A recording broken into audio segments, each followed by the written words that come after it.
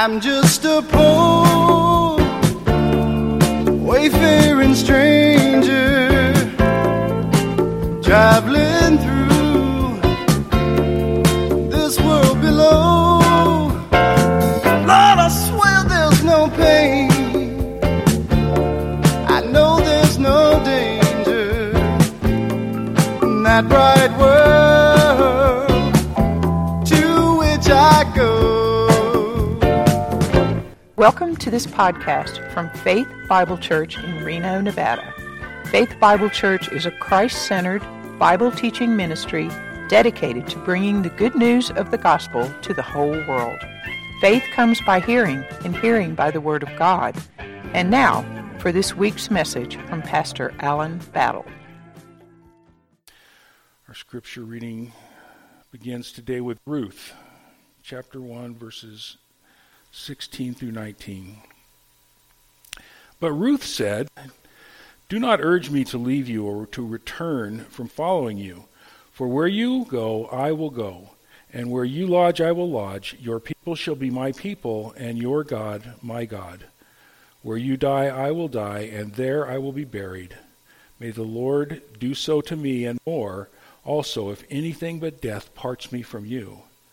And when Naomi saw that she was determined to go with her, she said no more. So the two of them went until they came to Bethlehem. Micah 5, 2 through 5. But you, O Bethlehem, Ephratah, who are too little to be among the clans of Judah, from you shall come forth for me one who is to be ruler in Israel, whose coming forth is from old, from ancient days. Therefore he shall give them up until the time when she who is in labor has given birth. Then the rest of his brothers shall return to the people of Israel. And he shall stand and shepherd his flock in the strength of the Lord, in the mighty name of the Lord his God. And they shall dwell secure, for now he shall be great to the ends of the earth, and he shall be their peace. And 1 John 4, 9 and 10. This is how God showed his love among us. He sent his one and only Son into the world that we might live through him. This is love, not that we loved God, but that he loved us and sent his Son as an atoning sacrifice for sin. This is the holy and eternal Word of God. You may be seated. So we're celebrating Advent this year with a series of sermons based on the symbolism of the Advent wreath. And each candle in the wreath represents a different theme of Christ's advent, that is, his coming. And last week, the first candle represented hope, also called the prophecy candle. It reminds us of the hope of a promised deliverer for the people of Israel. A deliverer whose name would be called Emmanuel, God with us. And he is the Messiah. He's the deliverer who will sit on the throne of David and rule over the whole earth. And though that promise has not yet been fulfilled, he accomplished a greater deliverance by going to the cross and dying for the sins of the world the first time he came. But now we look to his second coming, when the Son of Man shall come in glory with all his holy angels. And that's when he will fulfill all of the prophecies concerning him, and all of our hopes will be realized. So the second candle is the love candle. So if we could light the candles.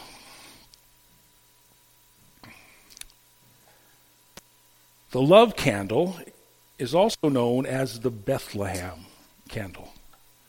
It represents the Lord's humble birth in a stable in that little village in southern Israel 2,000 years ago. Bethlehem is about 5 miles south of Jerusalem. And here's a map that depicts the time just before the conquest of the land by the Jews. You see it down there at the bottom, the red arrow. The little town of Bethlehem is one of the most ancient cities in the Mideast. The name means house of bread, Bethlehem. And today it is in the Palestinian West Bank. And it's known under its Arabic name, which is Bayit Laham. Very close. Yeah. It existed before General Joshua and the children of Israel took the land. It existed at the time of the patriarchs. In fact, the first mention in the Bible is in Genesis 35:19, where it says, "So Rachel died, and she was buried on the way to Ephrath," that is, Bethlehem. "And Jacob set up a pillar over her tomb. It is the pillar of Rachel's tomb, which is there to this day." Now, this day was when Moses was writing about 1450 BC. Jacob and Rachel, they lived 200 years even before that. Today, there is a tomb on the edge of the city. We don't know if it's the actual place, but it is revered by all three monotheistic religions, Judaism, Christianity, and Islam. They all honor Rachel to this day. Then later, after the church began in the 4th century, Helena, the mother of the Emperor Constantine, she had a church built over what was purported to be the place of Jesus' birth. It's called the Church of Nativity. And it too is still there, having been added onto over the centuries. And it is a hugely popular tourist destination, especially at Christmas time. So Bethlehem, although insignificant and inconsequential politically, has been the location of several biblical events. In the time of Christ, Luke called that city the city of David. It was David's hometown, where he grew up and where he was anointed as king by Samuel.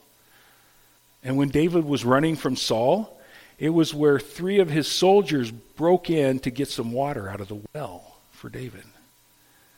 And the most important biblical event that ever took place there, though, was, of course, the birth of Christ. It was predicted by the prophet Micah in the 8th century BC, around the same time that Isaiah was ministering in Judah. Before we look at that prophecy, I was thinking about the topic this week, the topic of love, and I realized probably the greatest love story in the Bible took place in Bethlehem. And that story is found in the book of Ruth. In fact, there are 3 love stories in the book of Ruth. So let's do a quick overview. It says in Ruth 1:1, "In the days when the judges ruled, there was a famine in the land, and a man of Bethlehem in Judah went to sojourn in the country of Moab, he and his wife and 2 sons." So this tells us that it was at the time of the judges. That was a time of anarchy and rampant sin in Israel. A famine had caused a Jew named Elimelech to flee to Moab, along with his wife Naomi and their 2 sons. Well, within 10 years, Elimelech and both sons died. And his wife Naomi became a sad and bitter woman who believed that God had judged her and had abandoned her. She even changed her name to Mara, which means bitter. All she had left to her were her 2 widowed daughters-in-law. And as a widow in a foreign land, Naomi had few options. So she decided to return to her homeland. And the young women both said they were going to go with her. But Naomi told them, "No, you go find new husbands among your own people. Make a life for yourself." One of them took her advice. But the other one, Ruth, she insisted that she go with Naomi to Israel. So it says in Ruth 1:16, "Don't urge me to leave you or to go and return from you, for where you go I will go, and where you lodge I will lodge. Your people shall be my people, and your God my God." That's the first love story. It's the love that Ruth had for Naomi. She left everything she knew to be with Naomi, to serve her mother-in-law. She was still young. She was still marriageable. But she gave up her chances in order to support Naomi. Now, the second love story in Ruth begins when they arrive back at Jerusalem, and it was harvest time. Being poor, Ruth decided to go out and glean in the fields behind the harvesters. Now, God provided this means of support for the poor in Leviticus when he instructed the owners of fields to leave whatever fell to the ground for the poor to gather. So Ruth goes out, and she just happens to pick the field of Naomi's close relative named Boaz. And Boaz wanted to know who this woman was. Well, when he discovered that it was the young widow that had returned with Naomi, he instructed his people to watch out for her. And in fact, he told them to leave extra grain laying around so that she could pick that up. And then he told her, just stick with my people until the harvest is over. It'll be safer here. So the end of the harvest, everyone's going to the threshing floor. They're going to prepare the grain. They're going to bag it up for the coming year.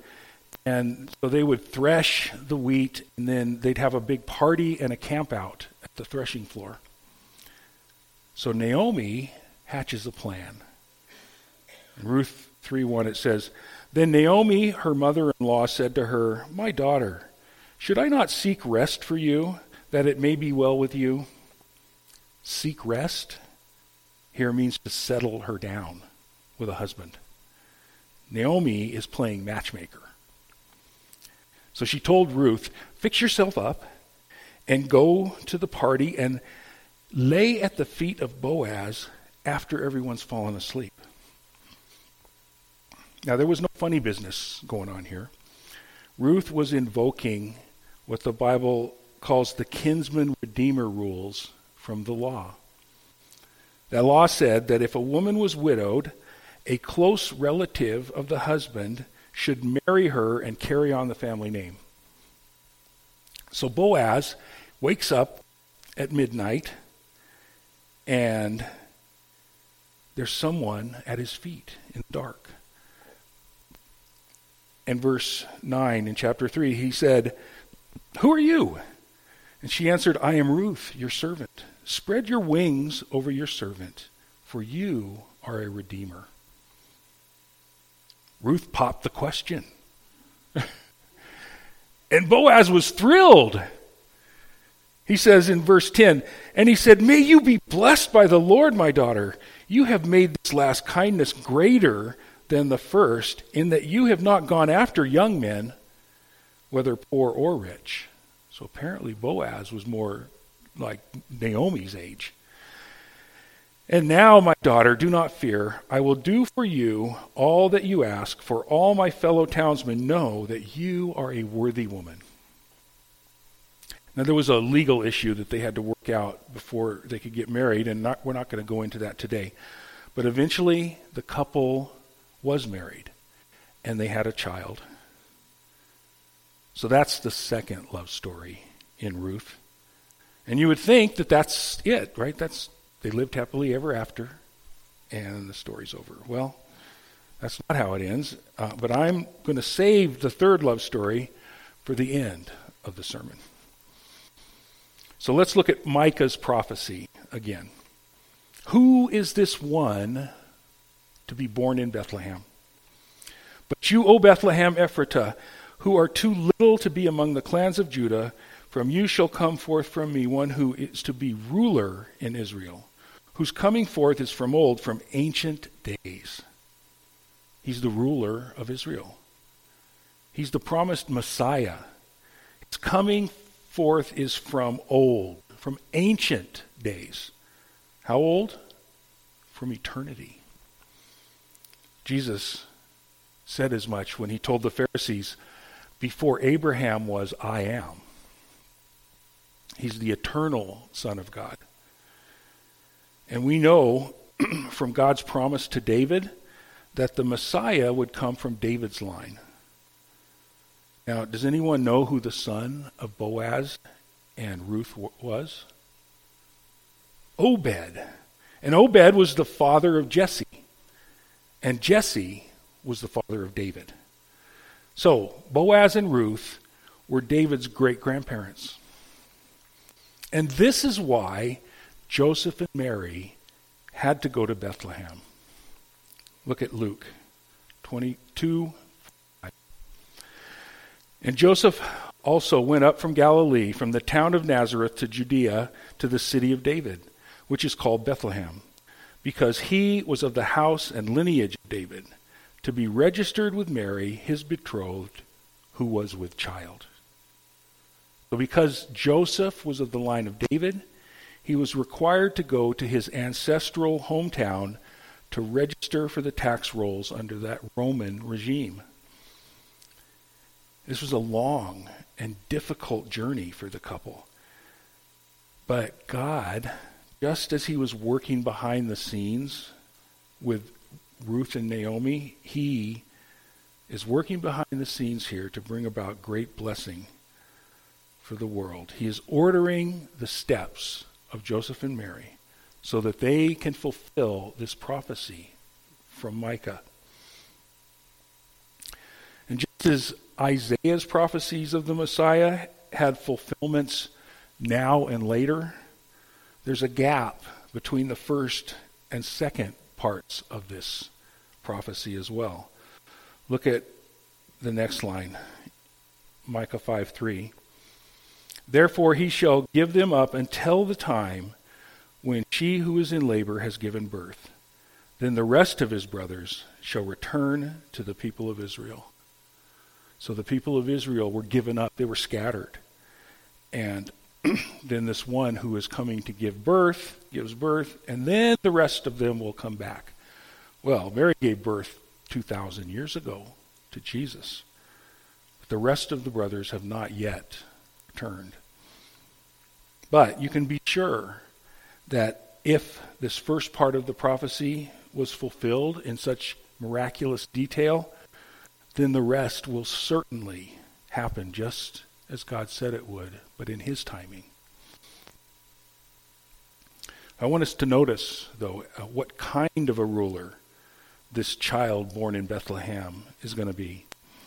Micah 5:4. And he shall stand and shepherd his flock in the strength of the Lord, in the majesty of the name of the Lord his God, and they shall dwell secure, for now he shall be great to the ends of the earth. He's a shepherd to his people, not a tyrant.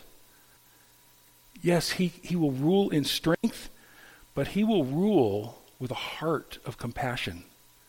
And God always leads with love, not with wrath. This is a constant theme throughout the whole Old Testament. What was the first thing that God did after Adam and Eve sinned?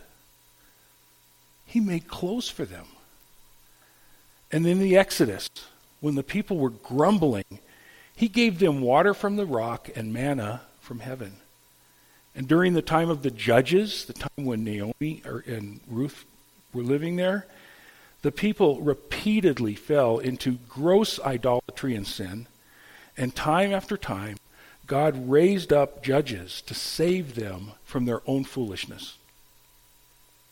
Then later, when both the northern and southern kingdoms broke the covenant that God made with them, a covenant that guaranteed peace and prosperity in the land, God sent prophet after prophet to warn them to return to God, to that covenant, before he would have to judge them and remove them from the land.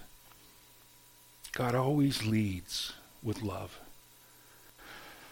And as God said in Isaiah 65:2, all day long I have stretched out my hand to a disobedient and rebellious people.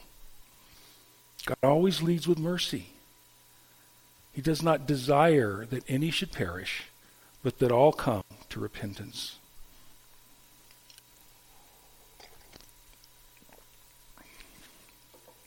And this is where the third love story from the book of Ruth comes in. What's the third love story? It's the love story between Yahweh and Naomi. Naomi thought God had abandoned her. She was bitter and angry. God had taken her husband and her sons. She doubted God's love for her. But all the time, God was working things out in the background in order to demonstrate, in order to prove his love for her. So listen to what the village women said upon the arrival of Naomi's grandson. Then the women said to Naomi, "Blessed be the Lord, Yahweh, who has not left you this day without a redeemer. And may his name be renowned in Israel. He shall be to you a restorer of life and a nourisher of your old age. For your daughter-in-law who loves you is more to you than 7 sons, has given birth to him." God demonstrated his love for Naomi by giving her a child that gave her legal status, that made her, once again, the matriarch of the family. Through that child, God redeemed and restored her life from one of shame and misery to one of honor and prosperity. So how's all this related to the birth of Christ? Well, you probably guessed. God has redeemed and restored the life of the whole world by sending his son to be born in that same little town. That's why we associate Bethlehem with love. Bethlehem's where God stretched out his hand with an offer of mercy, not just for Israel, but for the whole world. It's the place where God chose to demonstrate his love to the world. We all know John 3:16, "For God so loved the world that he gave his only son, that whoever believes in him should not perish but have eternal life." But the same author, John, wrote in his first letter this that makes that point even more clear. 1 John 4:9 and 10 says, "This is how God showed his love among us. He sent his one and only Son into the world that we might live through him. This is love, not that we loved God, but that he loved us and sent his Son as an atoning sacrifice for sin." God leads with love. He showed it by sending a living, breathing child who would eventually go and die on a cross. Paul says the same thing in Romans 5:8. "But God shows his love for us, in that while we were still sinners, Christ died for us." That's the meaning of the manger. That the eternal King of the universe would humble himself in order to bring unworthy sinners, just like you and me, into his circle of love. God has constantly stretched out his hand with the offer of grace to the rebellious Israelites, and he's doing the same thing in the world today. And even though he's God, he came in the form of a servant. He came to an insignificant backwater town, a poor child born of poor parents. And that shows us that this salvation is for everyone, from the greatest to the least. The birth of the baby in Bethlehem is the demonstration of his love. Have you responded to that love? Or, as Paul asks in Romans 2:4, do you presume on the riches of his kindness and forbearance and patience, not knowing that God's kindness is meant to lead you to repentance? God always leads with love, but his kindness is calling us to repentance, to turn away from sin so that we can come under the gentle rule of the Good Shepherd. So I want to end today with a call for all of us to repent and to begin following him, imitating him, our Lord, especially in this holiday season. The same prophet who proclaimed the coming of the Savior in a manger in Bethlehem tells us how we can do that, how we can follow in his footsteps and demonstrate the love of God to the world. It's in Micah 6:8. He has told you, O man, what is good. And what does the Lord require of you but to do justice and to love kindness and to walk humbly with your God?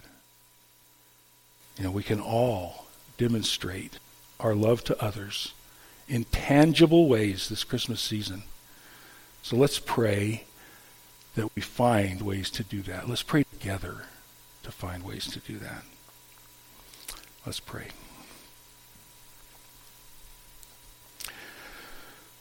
Lord, we know that love is not a feeling, that love is action.